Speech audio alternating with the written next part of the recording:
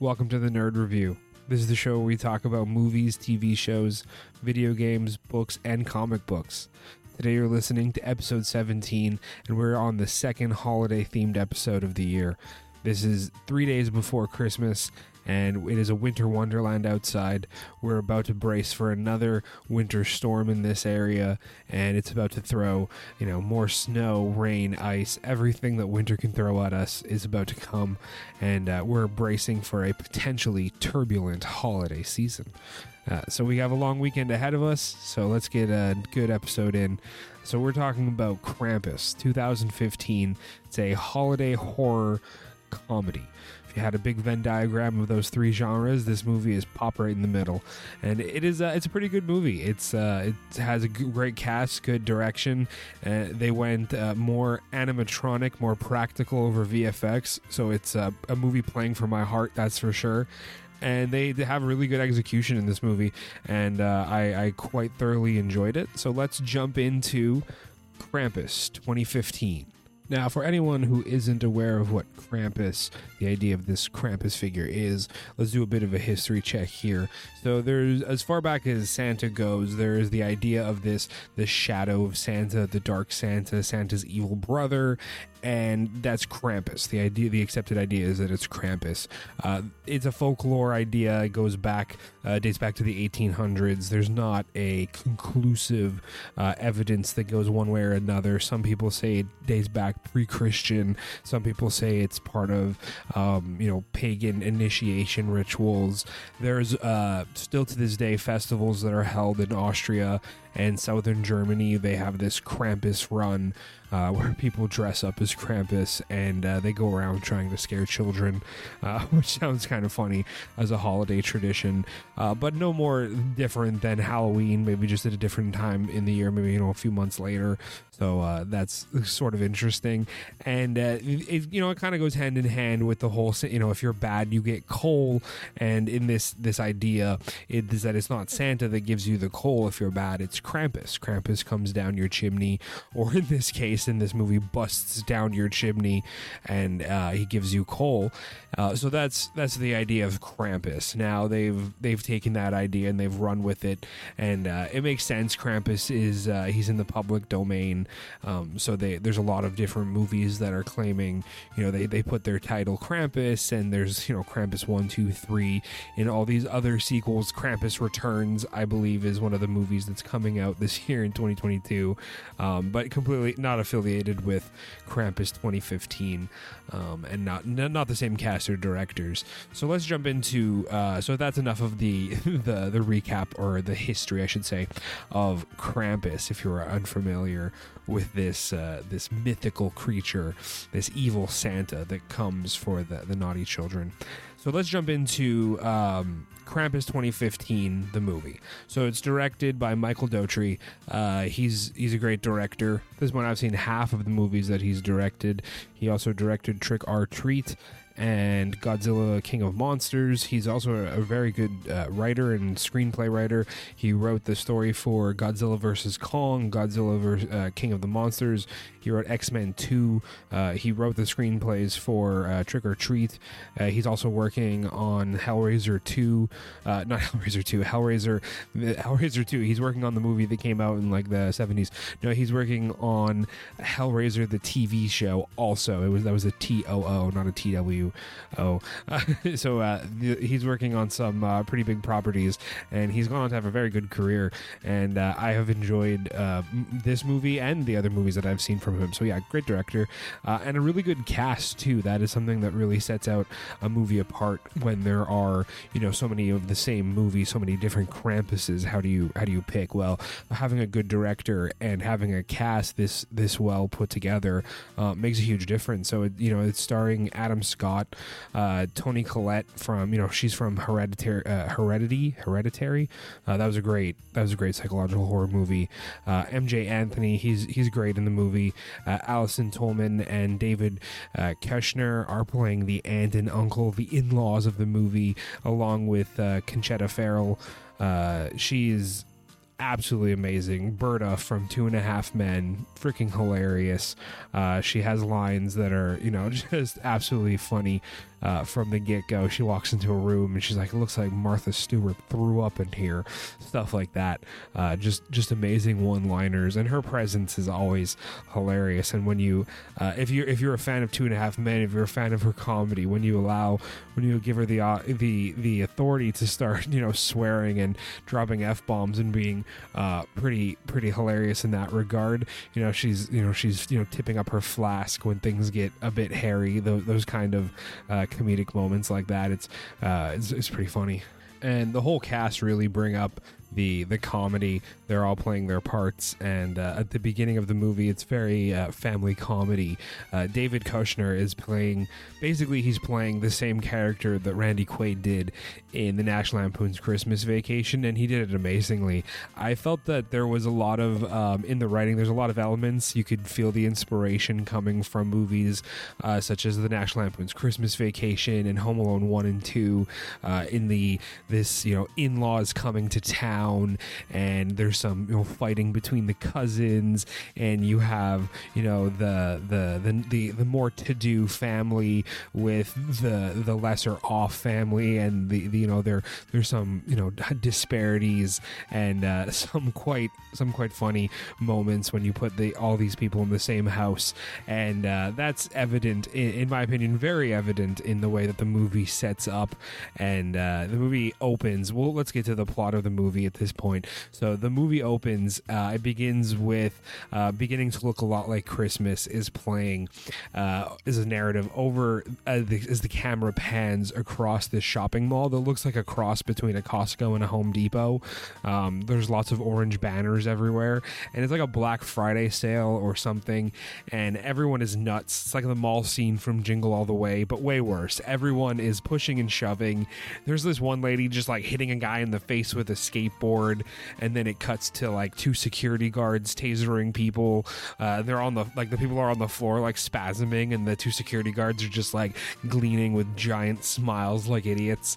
And it does a really amazing job of setting the stage for this like comedy holiday horror, and it was quite hilarious. And so as it pans to like the family, so that's like the big opening, and then it pans to the family that it's Adam Scott and Toni Collette. They're the parents, their mom and dad, and you have MJ Anthony, he's the son, and you have the sister Beth, played by Stephanie Owen. And they're at so this is where I got the Home Alone impression from.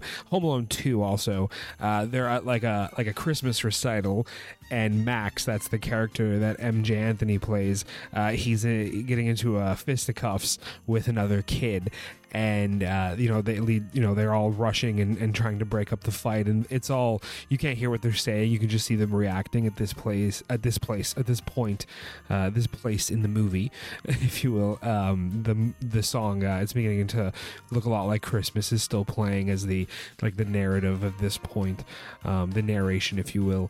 And so they take him back to the house, and they're having him explain. And this is the part for me that felt a lot like Home Alone 2. They're a bit mad at Max, or in Home Alone 2 they're mad at Kevin, and in this case it's Max, and he's kind of getting his reasoning behind it. And in both cases, I agree with Max / Kevin. In Home Alone 2, Kevin, especially in Home Alone 2, like nobody's mad at Butch Buck, whatever the heck his name was, and in this movie they're a bit more reasonable. They kind of side with Max, the guy that the older guy that he got in fight with, the bully from 6th grade, was telling all the first graders that Santa doesn't exist and he's trying to ruin their Christmas, and that upset Max, and he decided to take it into his own hands. And they kind of let it slide. It's not the end of the world, but their in-laws are on their way, so they still have to prepare. They have to prepare for the in-laws. and that's where the movie really gets going. So the in-laws arrive, and like the whole house is shaking up. The whole house starts shaking because they've arrived in such a big truck that it makes the house shake. Which again, if I'm not mistaken, the exact same thing happens in National Lampoons when Eddie shows up. Randy Quaid's character Eddie shows up in his RV, and it's very similar to that. And then the whole dinner scene is like I said, it's very, you could see where the inspiration comes from if you did a side-by-side comparison. I think it's very similar to National Lampoon's Christmas Vacation, but that's not a bad thing in my opinion. I don't think it's a bad thing at all. Things inspire us, and directors, they saw these movies and they grew up with these movies, and then they like to interpret them and use that inspiration in their own movies. And I think that's a good thing to achieve for people to be able to see that, right? To be able to translate that, your inspiration, into your movie, and then for somebody like myself to be watching it and to have that takeaway, but to not be blatantly ripping off a movie, to use its elements in a way that pays homage, I think is a form of talent in a way too.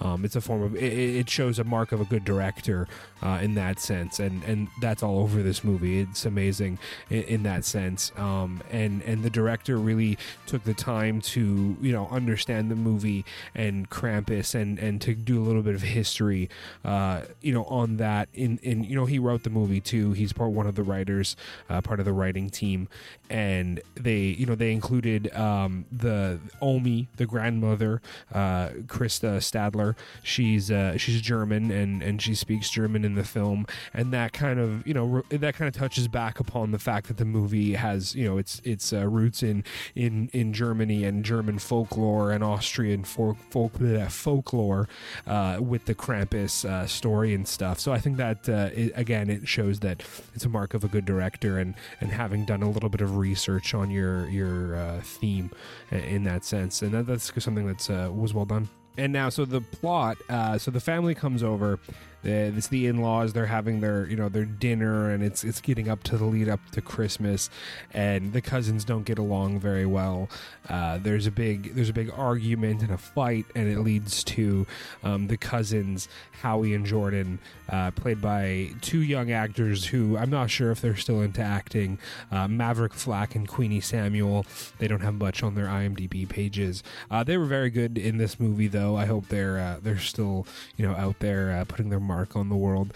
They steal Max's letter to Santa, and they're teasing him for still believing in Santa, and this causes a bit of an argument, a bit of a fight, and Max just he states that he just wants Christmas to be like it was before, and he doesn't understand why nobody cares, and he gets a bit upset. He runs up to his room, and it's in this moment that he decides that he doesn't believe in Santa anymore, and he rips up his letter to Santa and he throws it out the window, and you see the pieces of the letter kind of get picked up on the wind, and they float up into the sky towards the moon, and this big black cloud starts to form over the house, and dun dun dun. And that's kind of the cue that something bad has happened, but it's still a slow burn. The movie kind of descends from there.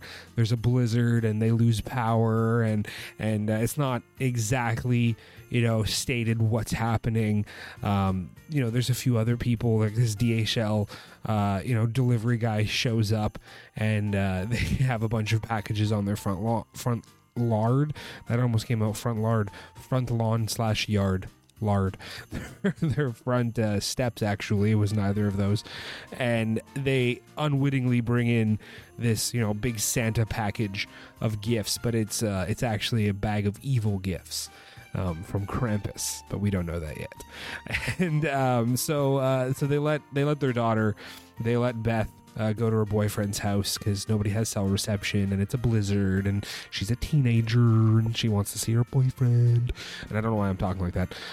So she goes, and unfortunately she's the first to to meet her demise. She walks down the street, and that's when you realize that things aren't as they seem. It's deserted. The snow is piling up way faster than it should, and there's some damage. The windows are broken, and she sees a creature, and it has big horns, and it's quite large, and she hides under a truck, and then she screams, and pretty sure she dies. So that Beth does not make it very far in the movie, maybe the 20-minute mark, unfortunately, and that's where the movie really ramps up, because now, Beth is missing, and they gotta go find her, and it unravels from there. Like, they realize that, like, there's something wrong. The neighbors are missing. There's all this damage. There's abandoned cars, and they seem to be the only ones around. And as Max points out at one point, there's like a snowman in the yard, but nobody built it. Like, who built the snowman? It wasn't there last night, and it's an evil snowman. We'll get to that. So the story continues now. They all come into the house. So Adam and, well, not Adam, Tom, the Adam Scott's character, Tom, and David, his brother-in-law, Howard, they decide to go out and look for Beth. And upon doing so, that's when they realize that things are wrong. They're the only ones around, and they get attacked. Something attacks Howard in the snow, and his leg's all bit up now, and they bring him back to the house, and they decide to bunker down, board up the windows. Howard is a big gun nut. He brought guns with him to Tom's chagrin. When he pulls out the guns, he's like, "You brought guns to Christmas?" Though, Tom, it turned out to be a good thing, because you needed those guns. You fight off hell and all these sorts of demonic creatures who are about to dial this party up a bit. So they bunker down, and Omi, tells them to, not let the fire die. And then as they're all like dealing with what's going on, Beth is still missing, and they can't find anybody, and it's getting precarious now. We're in a situation. They decide to board up the windows, sit by the fireplace, and wait for sunlight, and they'll do something the next day. And unfortunately, while they all nod off and fall asleep, Howie Jr. he gets caught by the Krampus. This chain comes down the chimney, and it's a very well done scene. There's, like I said, lots of practical effects, and the VFX that they did use were freaking phenomenal. I have to go out of my way to mention that. I will talk about the company and the people behind those VFX when we get through the plot part here. I don't want to get too sidetracked, but just to say, phenomenal. And so this chain comes down the chimney, and it's only Howard Jr. that hears it. He wakes up, and in the middle of the chain, like wrapped in the chain, is a gingerbread cookie. And I don't want to be mean to Howie Jr., but he kind of deserved to get taken, because he walks up to it, and he just grabs the gingerbread cookie and bites into it, and when he bites off its head, it kind of starts giggling and screaming at him, and then grabs the chain and wraps it around him, and then he gets pulled up the chimney. And this leads to a really good scene where it's Toni Colletta that wakes up. She's the mom of Max and Beth, and she Sarah, her character's name is Sarah. She screams, and she lunges into the fireplace, which is, remember, the fire went out, so that's what allowed them to come down the chimney. But I assume there's residual heat. There's embers of a fire there, so that could be hot. You could burn yourself. And she's thrown caution to the wind. Her nephew-in-law is in danger. She grabs his leg, and they're being pulled up the chimney, and everybody's grabbing legs and trying to pull them back down. And she's the only one that sees this demonic gingerbread man that's attacking her nephew-in-law, that's attacking little Howie Jr., whose name I mixed up, actually. So Howie Jr. is played by Maverick Flack. The two I'm getting all tongue-tied. The two girl cousins was Queenie Samuel and Lolo Owen, who, again, I'm still not sure if any of these children are still in acting, or I would assume they're almost young adults at this point, but I mean, some of them don't even have photos on IMDb, so there wasn't much I could back check on those ones. So Howie Jr., Maverick Flack, so he gets taken up the chimney, and now they're all distraught and they don't know what's going on. And Sarah, Toni Colletta, she saw this creepy ass gingerbread man demon, and I mean, the design was amazing. Think gingerbread man from Shrek, but now think like evil Stay Puft Marshmallow Mans from Ghostbusters, like the mini ones from the most recent Ghostbuster movie, but like just like terrifying. Like they're evil. They have little like sharp teeth and whatnot, and they're trying to kill you, right? So like it's pretty terrifying. And so she's shook, right? Like she saw this, she's shook. Her husband, Adam Scott Tom, he's like, what did you see? And right at this moment, that's when Omi decides to, drop the beans and explain what's happening. She knows what's happening. There's not, I think they were all convinced like terrorists, like something, there was an attack overnight or something, like who could be doing this? Who are the bad apples that are coming after their family? And then Omi drops the beans that, back in Germany there was a dark Christmas, and she's been through this before, that when she was a kid she also wished that her family would disappear, and she lost the spirit of Christmas, and that night she was visited by Krampus. And it's a really great portion of the film. It's maybe 2-3 minutes, and it's animated very similar to like a Coraline animation. So I really enjoyed that, kind of using shadows and lights and darks to tell the story of what was happening. And as she explains it, she was the only one left behind as a reminder of what happens when you forget about the spirit of Christmas, that Krampus comes to punish, not to praise. And so she was left, and she was given as the only gift that she's given is a Krampus bell, this little like worn bell that has Krampus etched into the side of the bell. And while nobody really believes her, one of their kids was just pulled up the chimney, and Sarah did see the little evil gingerbread man, so she's a little bit more inclined to believe the story of Krampus. And this is when it goes from like, okay, we dialed it up from 1 to 3, and then 3 to maybe 6, and from here it just goes to like balls to the wall, like it's the demons and they're coming for us. Like it really escalates from this point into the film. Like we're maybe like 45 minutes left, and now they're facing the climax. So at this point now, like I said, the movie really escalates. They hear noises in the attic, and they go up. So the sister, she had gone up to the attic. Linda, the sister's name is Linda, and she's played by Allison Tolman. And she wanted to rewrap some of the gifts in, all the tussle and everything that happened when Howie Jr. was being taken up the chimney. Some of the gifts got a little dinged up and damaged, so she wanted to rewrap them. So she brings all the gifts upstairs into the attic. She's just, one of her kids was taken, one of her sister's kids is missing. She's just trying to cope, and she wants to rewrap the gifts. It's a very nice idea. So she gets called away from the gifts for a few minutes. They need to regroup, and the gifts start like shaking and moving, and that's when you realize that these are the gifts that were brought in from the front steps, the Krampus gifts. And the Krampus gifts are all fucking possessed and super messed up. And so like the Krampus gifts are actually, I'll get into the Weta Workshop stuff now. So Weta Workshops is the company behind the VFX, and I mean, it's like a direct quote from the CEO, the co-founder of the company. He's in one of the interviews in the behind the scenes for the movies, that Krampus is an 80s classic monster movies. In his words, it's why they get out of bed in the morning, and what they love about the industry. They built all the main monsters. There's a clown in this Jack in the Box. It's this giant clown, a teddy bear, like a demonic teddy bear with all these evil teeth.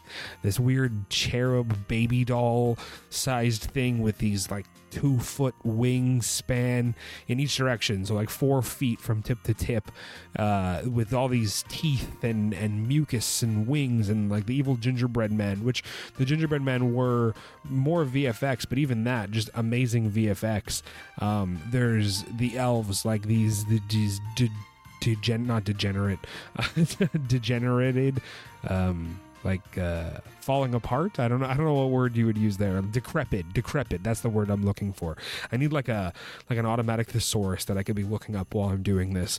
They look decrepit, and according to the director, who was also in this behind the scenes moment here, he was in a movie, so behind the scenes documentary. He says, his idea is that the elves are, they abandoned Santa, or for whatever reason they disagreed with Santa, and they're banished from the North Pole, and so that they take up their masks, these ghoulish child masks of dolls and figures and stuff, and then they serve Krampus for the rest of time, which is an interesting part of the mythos that the director comes up with. And they built all of these. They made all the masks, they made all the costumes, they made freaking Krampus. The entire giant patchwork of a suit is all real materials that they sewed together. The entire rig weighed up to 70 pounds and was completely sensory deprivating for the actor inside. So Krampus, he was played by the character in the rig. The actor is Luke Hawker, and he was saying, you're sweating and you're panting and your muscles are aching because you're holding up this 70-pound rig, and you're thinking about throwing up and passing out just to get through the scene. And then the director is like, that was amazing, great take. And he says, it's all worth it. It was all worth the effort that he put in. And I mean, that is hard work. You're holding up a 70-pound costume that you can't even see out of. He had a screen inside.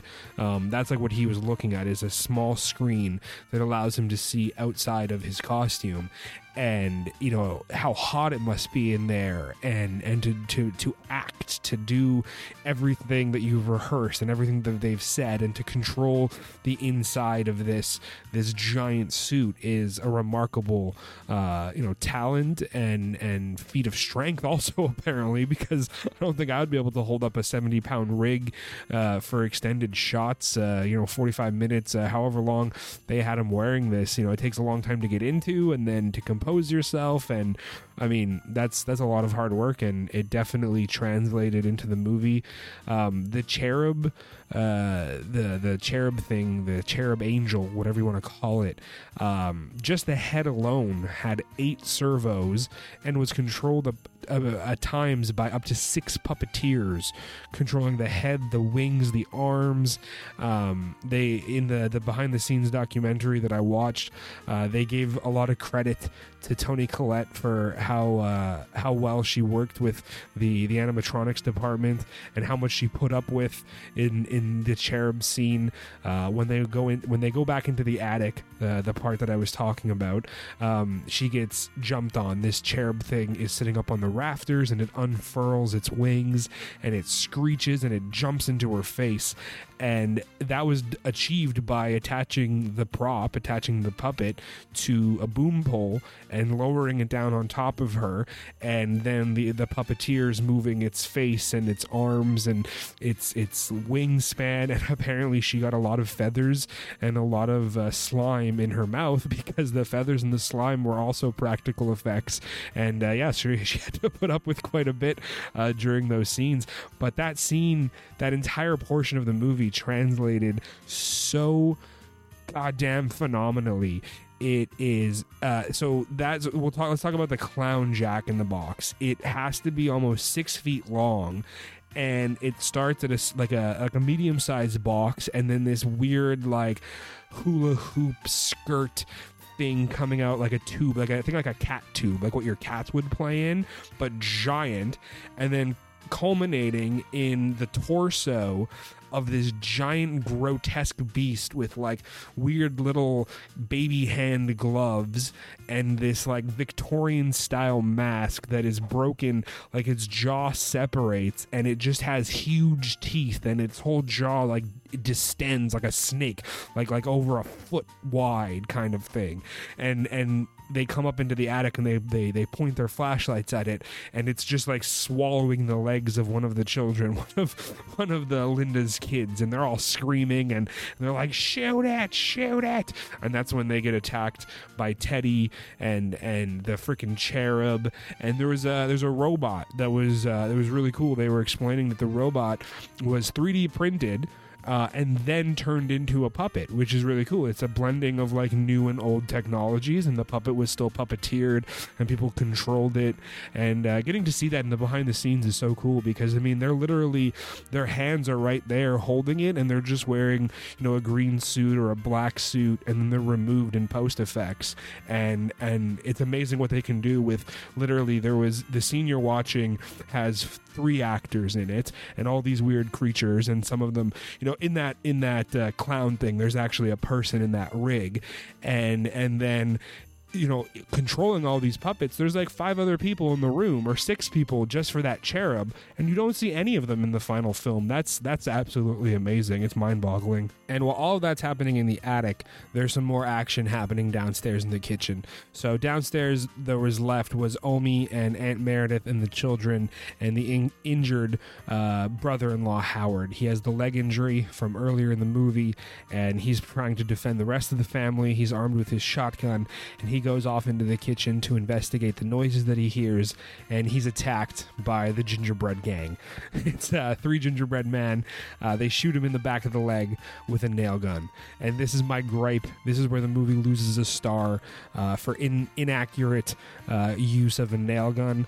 So if you're not familiar with a nail gun, nail guns are designed that you can only depress the trigger, you can only fire a nail when there's muzzle contact. So the tip of the nail gun has to be pushed against an object to allow you to pull the trigger and fire a nail.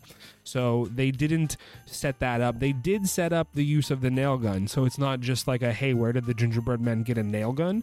They did do a good job. Tom and Howard, Adam Scott and David Kushner, they used the nail gun earlier in the movie to board up the windows, and when they realized that, you know, they're under attack and all of that. So they did use the nail gun, and then they put them all in the kitchen because they collected all their weapons and stuff. You know, now they need to be on the offensive, and so they did set up the nail gun. They set it up being in the kitchen, all of that. It made sense, except you can't use it as a projectile weapon. So the gingerbread men holding the gun up and pulling the trigger is just, it's inaccurate depiction of a nail gun. And anybody that's familiar with nail guns is gonna say the same thing. So you lost a star there. And unless the gingerbread men were using some sort of evil gingerbread magic, which maybe they were, we can give them the benefit of the doubt. Maybe they were using some magic, but unfortunately, alas, I'm going to take a star. I'm going to give them an A- on their movie for that. It wasn't as factual as it could have been. But David takes a licking and keeps on ticking. He takes some nails to the back of the leg, and he dives for cover and grabs a cutting board and manages to, you know, block a few nail shots that would have come directly to his head. And then he blasts those pesky gingerbread men away.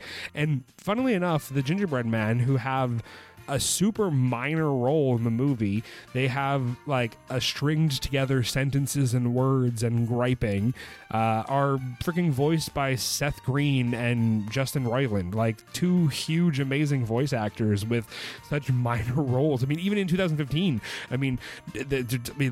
Seth Green has been on Family Guy for years, and Justin Roiland's been doing Rick and Morty for I think at least around 2015. He was getting quite popular. Maybe this is what he did right before he popped. He was doing the voice of gingerbread men that get blown away by a shotgun in this holiday comedy horror movie. It was pretty funny. So this culminates after all of this happens. This culminates. They get attacked by Krampus's elves. We get to see the elves on screen. We get to see some Krampus. At this point, we've only kind of seen the shape of Krampus. We've seen his hooves. these amazing articulated hooves that have all been handcrafted props that give them control of the knuckle and allow them to move the foot joints in the hooves. Just phenomenal work from the VFX team from Weta Workshop. I mean, if you look up Weta Workshop and some of the movies they've worked on recently, was like Avatar 2, Wakanda Forever, the Cocaine Bear movie that's coming out with Ray Liotta. I mean, yeah, if you're not familiar with it, they're doing a Cocaine Bear. I totally suggest you look that up. But yeah, Weta Workshops went above and beyond in creating these creatures, and it really shows that this is a creature movie, classic 80s style creature monster movie, and the people that were involved with it were super passionate about their craft and creating these monsters. And that's something that even the actors in their interviews and their behind the scenes, they all credit the ferocity and the how scary and terrifying these props were that allowed them to give such amazing performances that they're praised for themselves.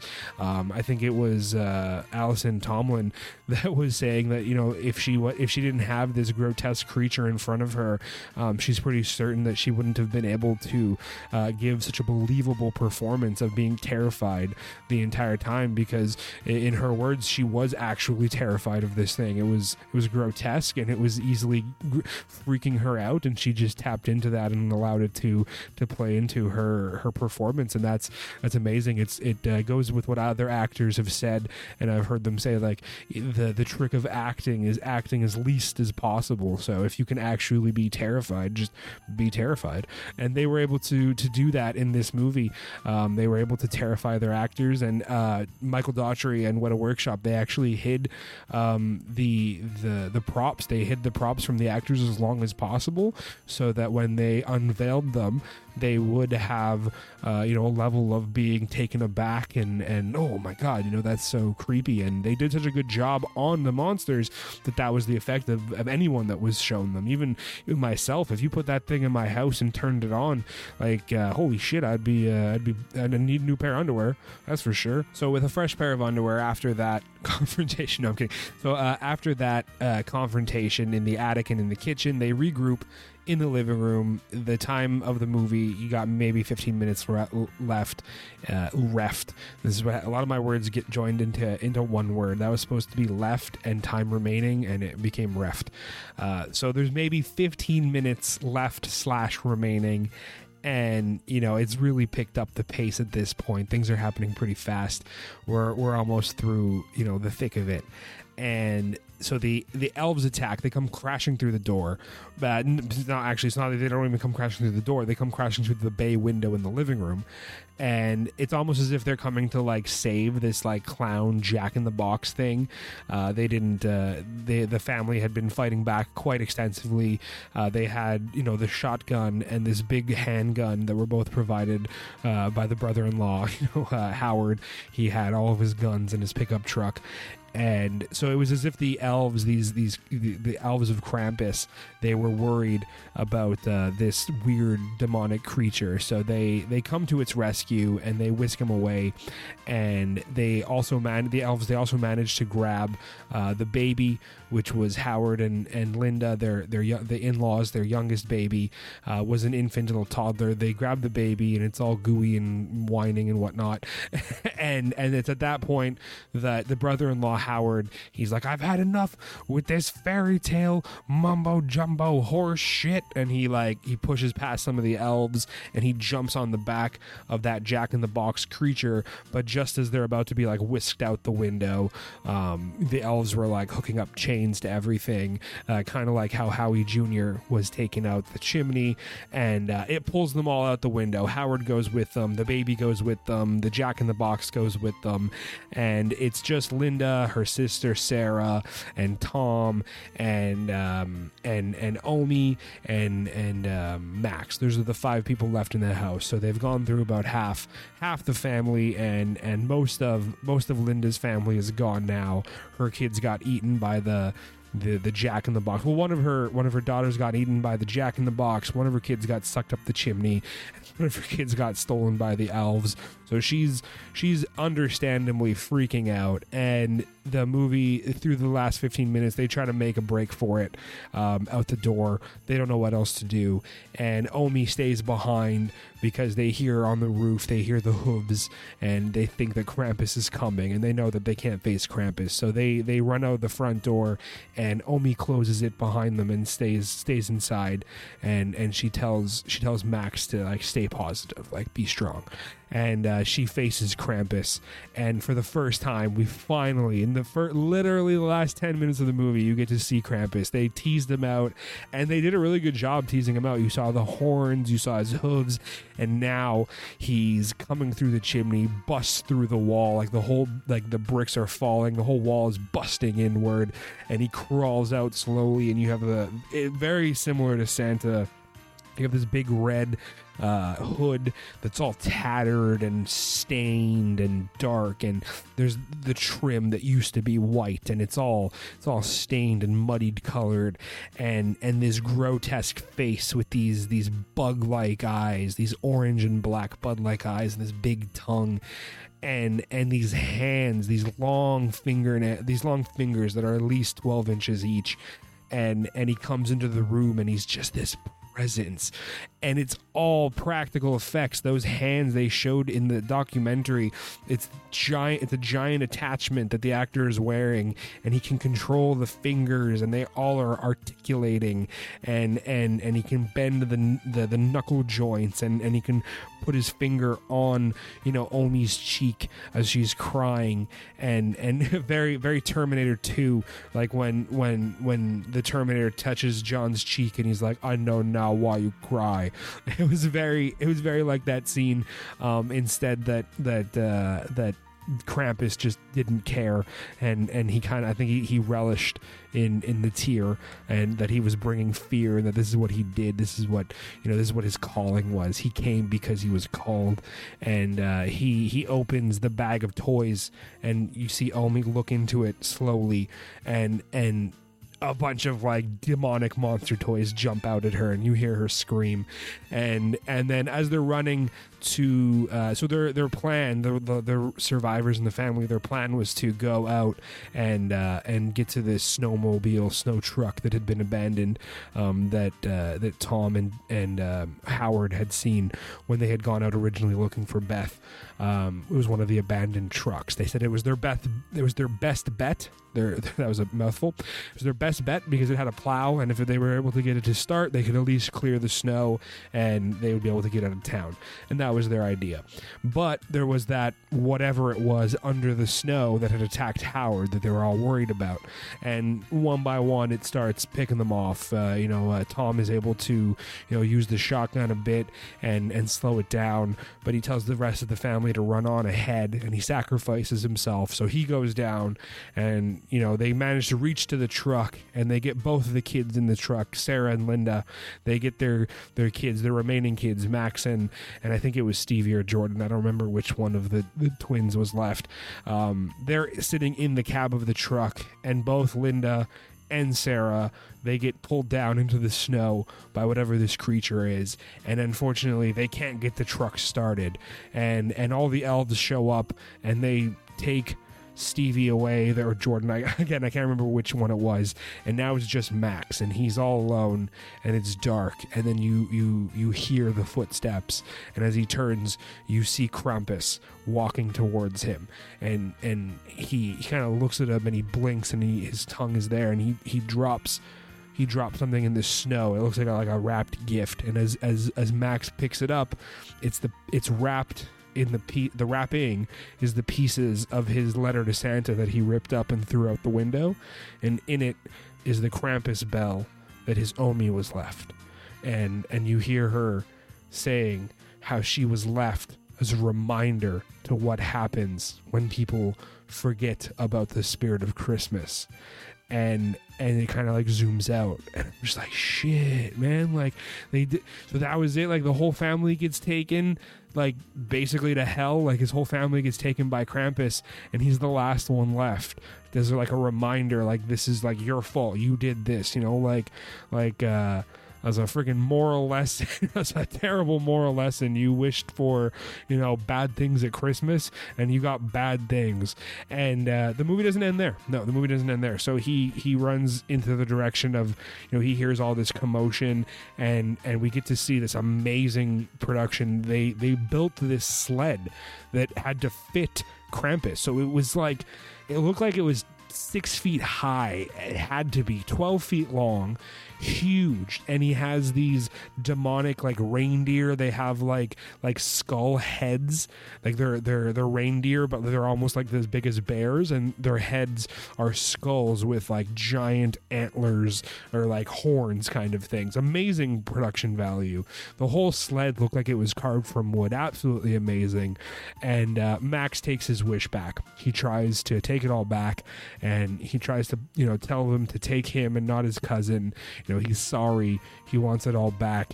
And there's a moment where Krampus is looking at him, and it's silent, and this giant portal to hell opens up in the middle. You don't know if that's them being banished back to hell. You know, he took it all back, or what it's going to be. And then Krampus and all of his elves and all of his demonic creatures, they kind of laugh. They just, ha, ha, ha, ha. You know, there's this big chuckle, and he turns his hand to his minions, and they throw his cousin into the fire. And he's like, what? I told you to take me.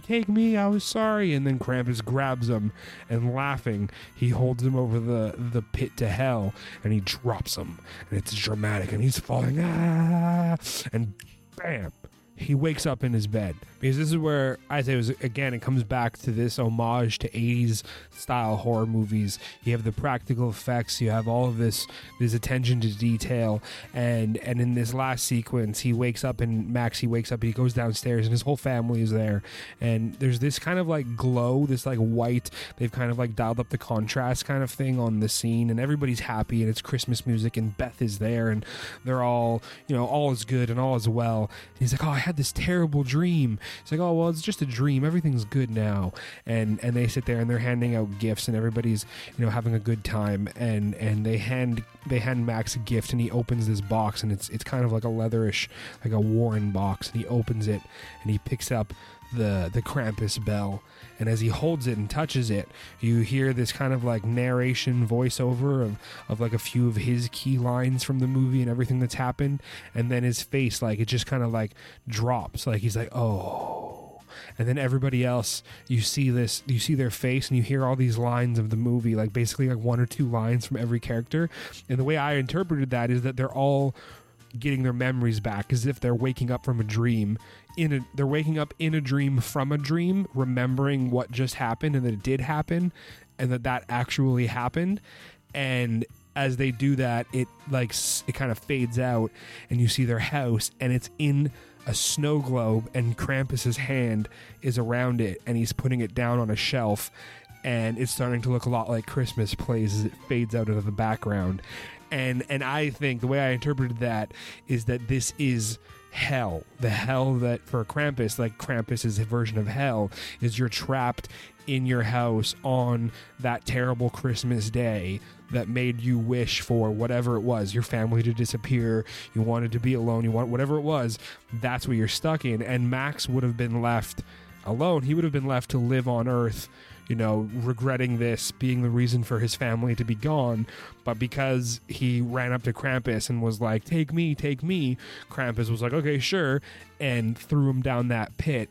And that's where he woke up. In this, he trapped the whole family in this like perfect rendition of their house in a snow globe forever to live out that horrible Christmas day that they were experiencing. And I thought that was totally Nightmare on Elm Street style, where you think they beat Freddy and everything's gonna go well, and then his hand comes out of your chest, or he, you know, kills your mom and like rips her back into the house. Very Nightmare on Elm Street.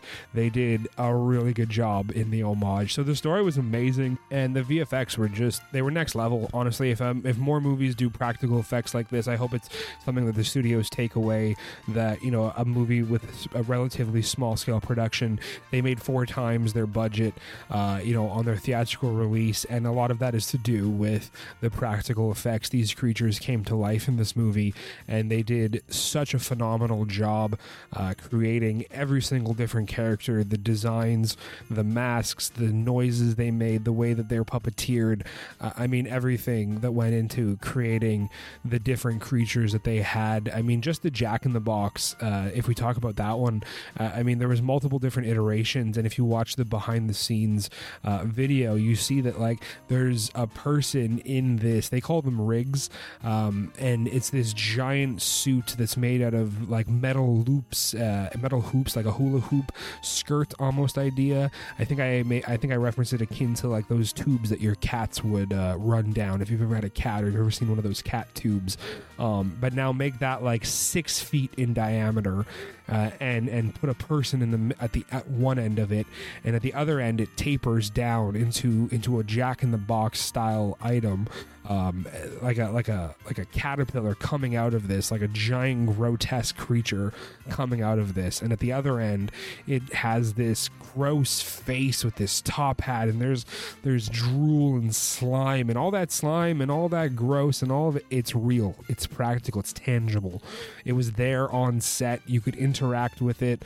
There was a person inside it moving their arms, and there was, it's just, it really goes and extends it to something that will stand the test of time, because you watch that movie in 10 years and 15 years, and those creatures are going to be as real as they were the moment they were filmed, and they won't diminish over time. Even, Avatar 2 just came out, and they just pushed the envelope ahead on what we can achieve with motion capture and what we can achieve with computer effects and that side of VFX.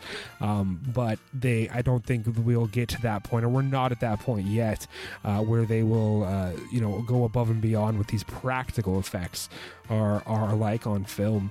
And it's just it's amazing. It goes to why the movie was received so well and why it made such a big budget.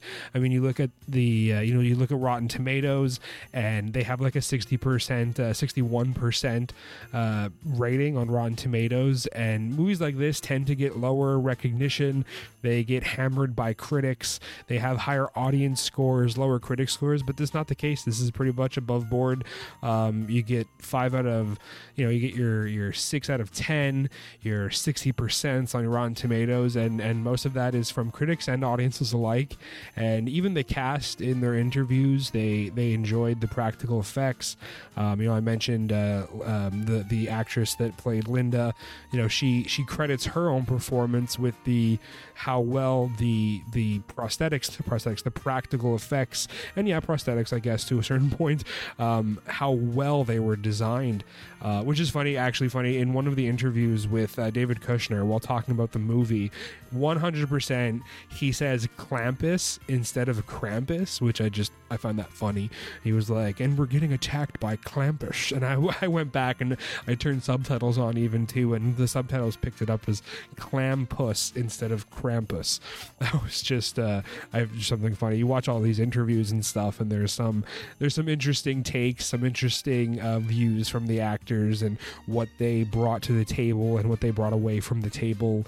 And in a practical movie like this, what a lot of them had to say was that it does really lend something to the film and to the final cut when you have something tangible to act with and to interact with, and it lends something to their performance because they're not performing against nothing. And that's something that I've said before, even in the Scooby-Doo movie, when this idea of a CGI character was so new, and then to go almost 15 years into the future from Scooby-Doo and to completely reverse it, and instead of having a Krampus that was completely CG and have your actors acting and reacting to nothing and just a prop or a marker to get their eyes to look in the right direction, to go and out and actually build this entire elaborate set and these props and these costumes is remarkable, and it says something about dedication and understanding